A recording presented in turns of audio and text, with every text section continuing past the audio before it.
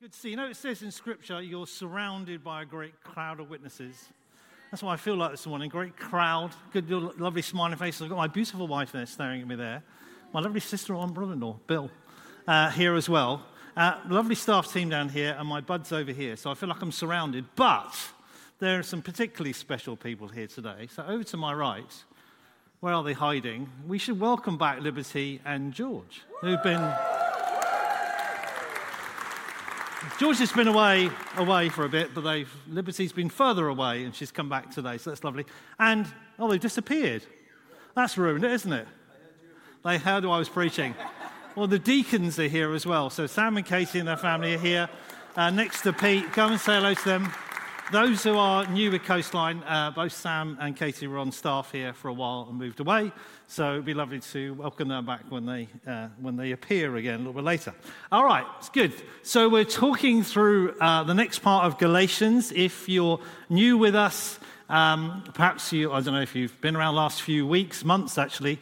I think we started this just after Easter, this series. We've worked our way through the book of Galatians, and as Sarah says, we've got to chapter 5, and we've called it a series, It's All About Grace. I guess that's kind of what we think the book of Galatians is about. It's a message of grace, about the fact it's all about what he has done rather than what we have done. But if you remember, we started just after Easter, came through it, and then we took a little break because John introduced an important subject around building for the future. Again, if you're new with us, come and visit the guys in the corner a little bit later. But it was an important subject to cover for the sort of 4 weeks. We've taken a break from Galatians. John was able to unpack where we believe the Lord is leading us as a community of God's people in Bournemouth. And again, if you've not had a chance to listen to any of that stuff, go on to our YouTube channel, #Coastline Vineyard, and you catch up on that.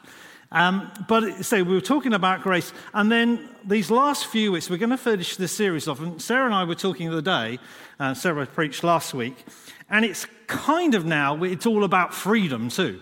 Because much as we say the book of Galatians is about grace, which it is, it also mentions the word free and freedom quite a lot, particularly in chapter 5 that we're looking at this morning. In fact, it's going to be the dominant theme of what I want to talk about this morning, what I believe the Lord has laid on my heart. So let's have a look then at Galatians chapter 5. And if you're, again, new to church, new to faith, you don't have a Bible, have a look in the seats in front of you. You might find there's a spare Bible. We encourage our church family to leave spare Bibles here, so that might be for you if you're have not got one this morning, or it'll come up on the screen. So we're just going to read the first half of Galatians chapter 5, and I'm reading from the NIV text. And it's called, in my text, a little title at the top, Freedom in Christ. It is for freedom, Paul says, that Christ has set you free. Stand firm then, and don't let yourselves be burdened again by a yoke of slavery. Mark my words, I, Paul, tell you that if you let yourselves be circumcised, Christ will be of no value at all. Again, I declare to every man who lets himself be circumcised that he is obligated to obey the whole law.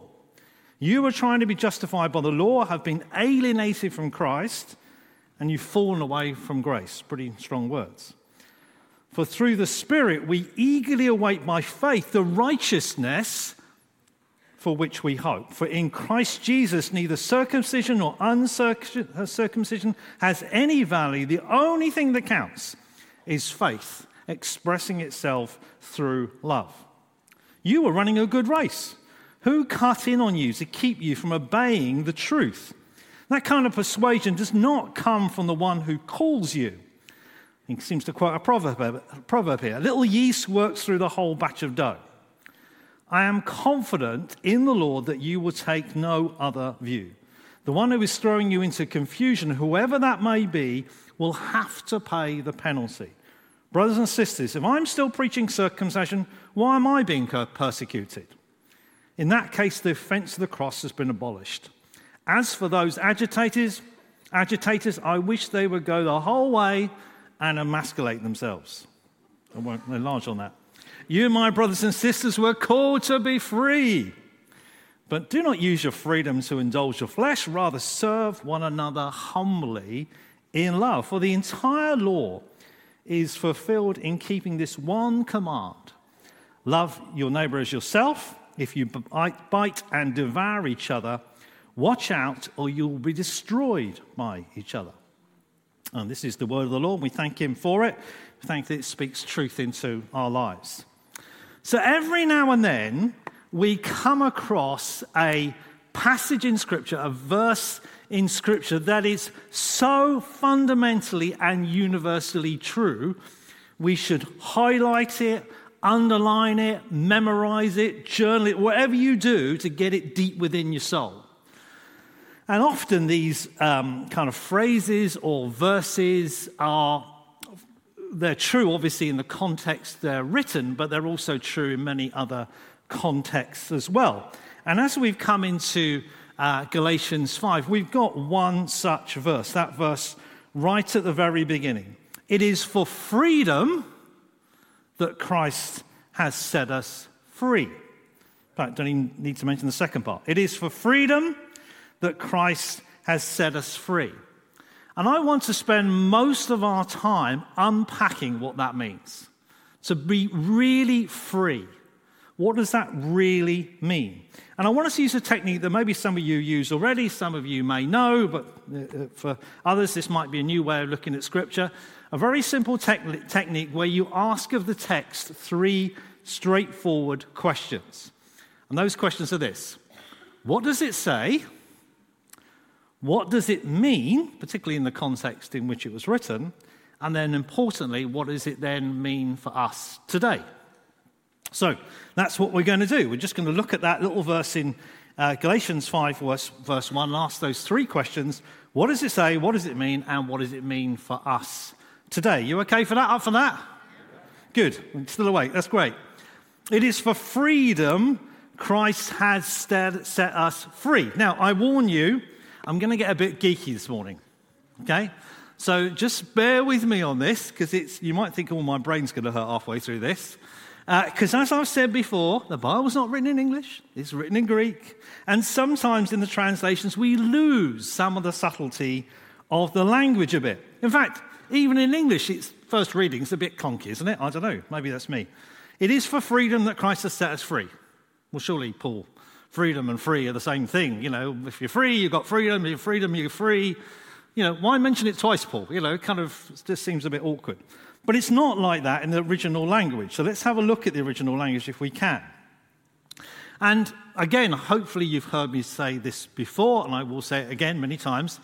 The Bible's not complicated, okay? It's not impossible to understand. You don't need a theology degree to understand it, but it is complex, as in it's detailed. It needs a bit of holy perseverance. It needs a bit of digging sometimes to get to what the Holy Spirit is saying. So we're going to look sort of the meaning behind some of these words and see where the Holy Spirit leads us this morning. So forgive me, I'm going to get a little geeky.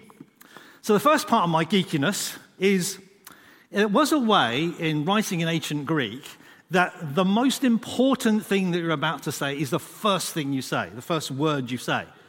And you see sort of Paul's coming into this sort of little discourse in his letter. Now, I should say this. The book of Galatians, not really a book at all as such, it's just a letter. It's a letter that Paul wrote to a bunch of churches in a Roman province called Galatia. And it's sort of, if you look on the map now, it's sort of like the middle of modern-day Turkey. Some of you may have been on there on holiday, you never know. This is a church in trouble, big trouble. So in one sense, Paul is writing to try and correct a bunch of issues that have crept into the churches. And the bit he's getting into now is this bit about freedom. In fact, it's the first thing that he says at the beginning of chapter 5. If we were to go back to the Greek and translate it literally in line, word for word, as the Greek readers would have read it, it would say this, bear with me, the freedom us Christ has set free. Make of that what you will. See why it's hard to get a job as a Greek translator, right? So you can see why the English kind of mucks around with it a bit. But it's the freedom is the first thing he says. It's all about freedom that Christ has set us free. That's kind of what he's saying. And the word freedom there isn't what we think it is, which is, well, if you're free, nobody tells you what to do, you can do as you like, you can hang out, you can do whatever you want. There are no rules. That's freedom. That's not the freedom that he's talking about here. He's talking about the picture behind the words is almost a physical place, a place of freedom, a place where people are free. In one sense, being taken out of captivity and taken to a place of freedom, a place where people are genuinely able to live freely. That's the kind of language behind the noun that Paul uses there, the freedom. So that's the important thing. But he also mentions the word free. He said, you're called to be free. In the NIV text. For the freedom us Christ has set free, it says in the original Greek. And this word free is a verb now. It's an action. It's the act of making people free. And in our English Bibles, we've got the word free. Some translators actually have used the word liberate, which is probably a better translation in one sense because it gets away from that clunkiness of free and freedom. But the word there is an action of deliverance. And when you put the whole thing together, what Paul is saying is there was an action that was taken for you in your new state in Christ that was a bit like a military campaign. A raiding party came in and liberated you, set you free from the bondage you were under, liberated you from that repressive slavery place and delivered you to a place of freedom where you can live truly free. It's the message here is of territorial gain in a warfare of some kind and a deliverance of a captive people into a new state of freedom, a new place of freedom. All right. You might be saying, well, hang on, my brain's starting to hurt now, so let's move out of the Greek a little bit. But you kind of get what Paul's saying a little bit clearer now. And he kind of says to these Galatian believers, where you are now in this new faith that you're in, and we'll tackle that in a few moments, that's not where you're supposed to be. That's not the place you were called to live. That's not where God intended you to dwell. That's not a place of freedom. You're now in a place of captivity. Christ has set you free. You've been taken to a place where you can live freely. So why weren't they there then? Why did Paul say they weren't in that place? What have we missed? Well, if you've not been around the last few weeks, or maybe just first time here, if you look back in the previous chapters of Galatians, you'll see what's gone on. So this is a church in trouble. This is a church that started off well in their new faith in Jesus Christ, but a whole bunch of people have come into the church to kind of corrupt their thinking and their freedom and introduce a whole bunch of new things that were in one sense contrary to the message of hope that Paul had been preaching. In fact, a lot of people said when Paul writes this letter, he's properly miffed, properly angry, because he's furious really. This corruption has got into the church. In fact, I read a great commentary this week that said, you can tell he's proper cross. Because in all his other nice little letters, Paul says, I thank God for you, mentioning you in my prayers. Doesn't mention that in Galatians. He doesn't even say any of that. In fact, he finishes off and again at the end of it, he sometimes says nice things like, and give my regards to, some fancy name, and I'll send you my greetings. And I think in the end of Galatians, he just says, let no one cause me trouble, or something like that. It's kind of like, I think it's how he finishes off the letter. So he's proper cross, right? Okay. And he uses quite stark language, doesn't he? He said, what's happened to you? Who's bewitched you? Who's misled you? And Paul, I think, was properly angry here because he saw this corruption coming into the hearts and lives of these young believers. These bunch of what was called Judaizers who came and said, you're not properly saved if you don't do this, this, and this. And he saw it being an issue that was going to corrupt and eventually destroy the church. I'm sure it's what he thought.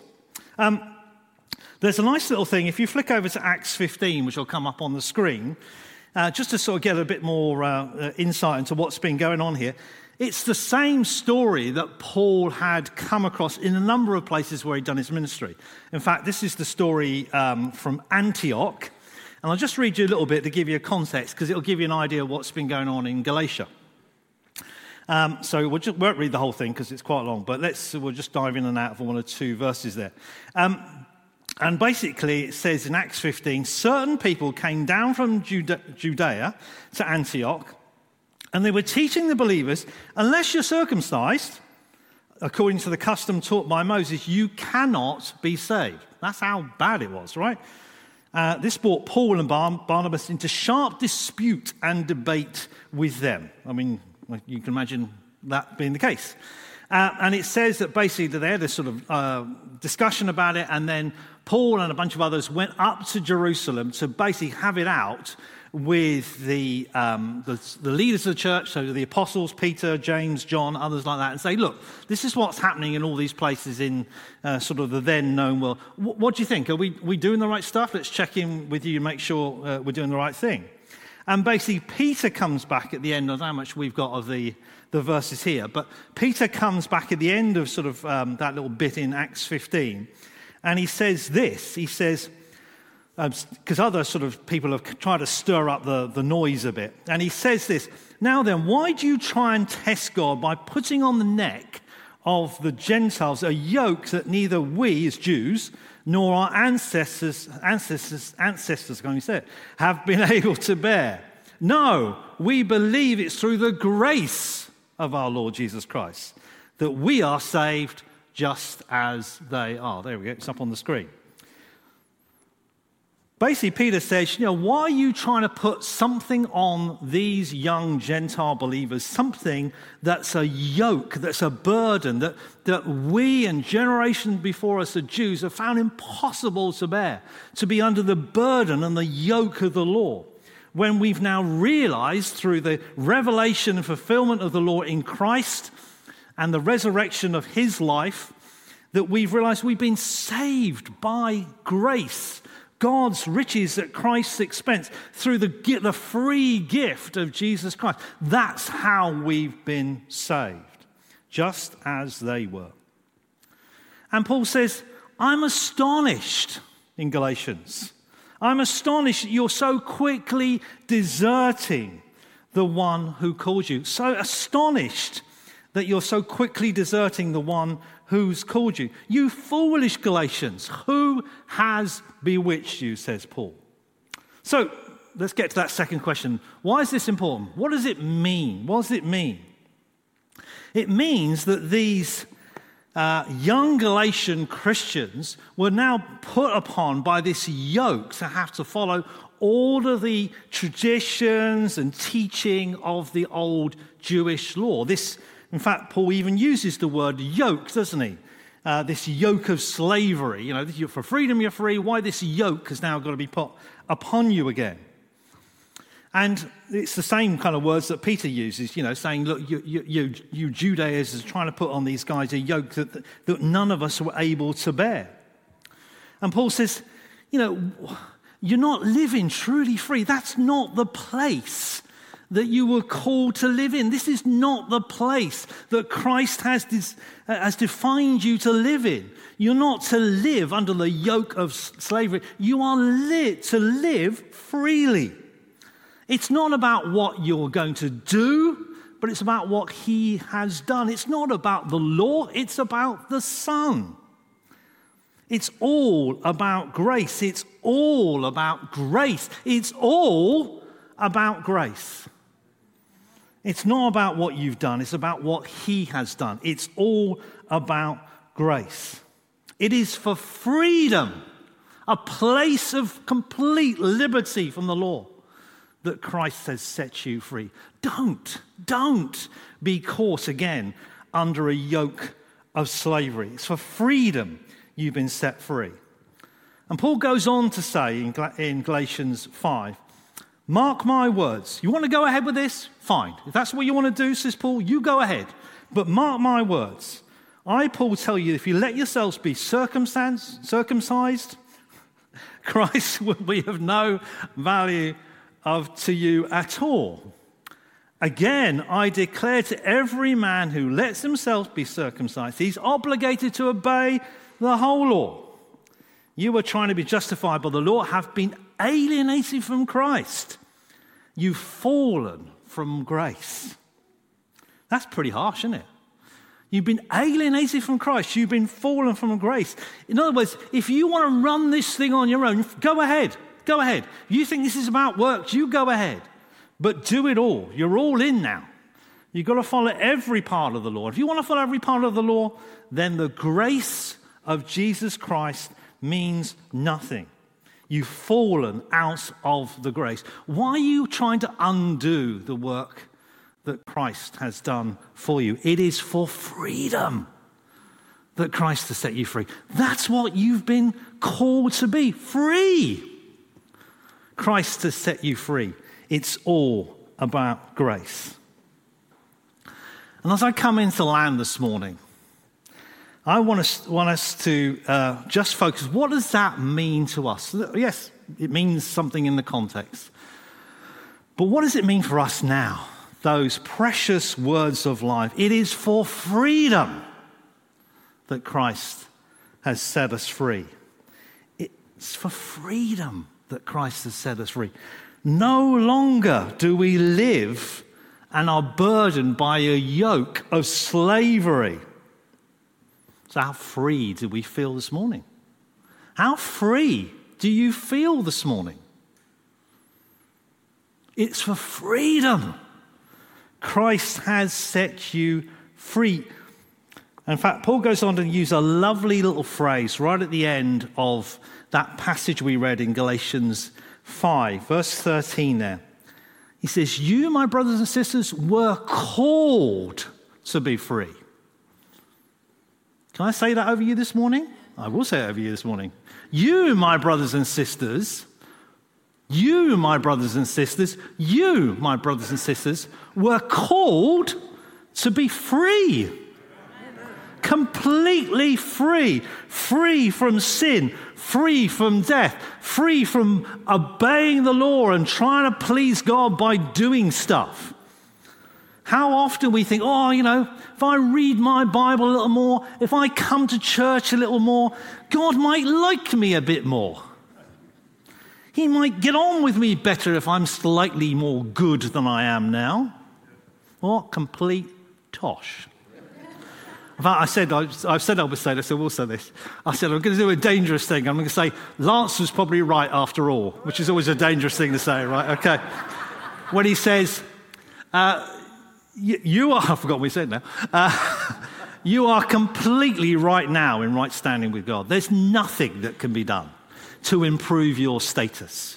You can read Bible cover to cover 10 times a year for all I care. It ain't going to make any difference, right? God is still going to love you just as much as he does today. You can come to church every day of the week if you want to, if the doors are open. But it isn't going to make the message of salvation any more complete in you. It might do you the world of good, but it isn't going to improve your status. You are free.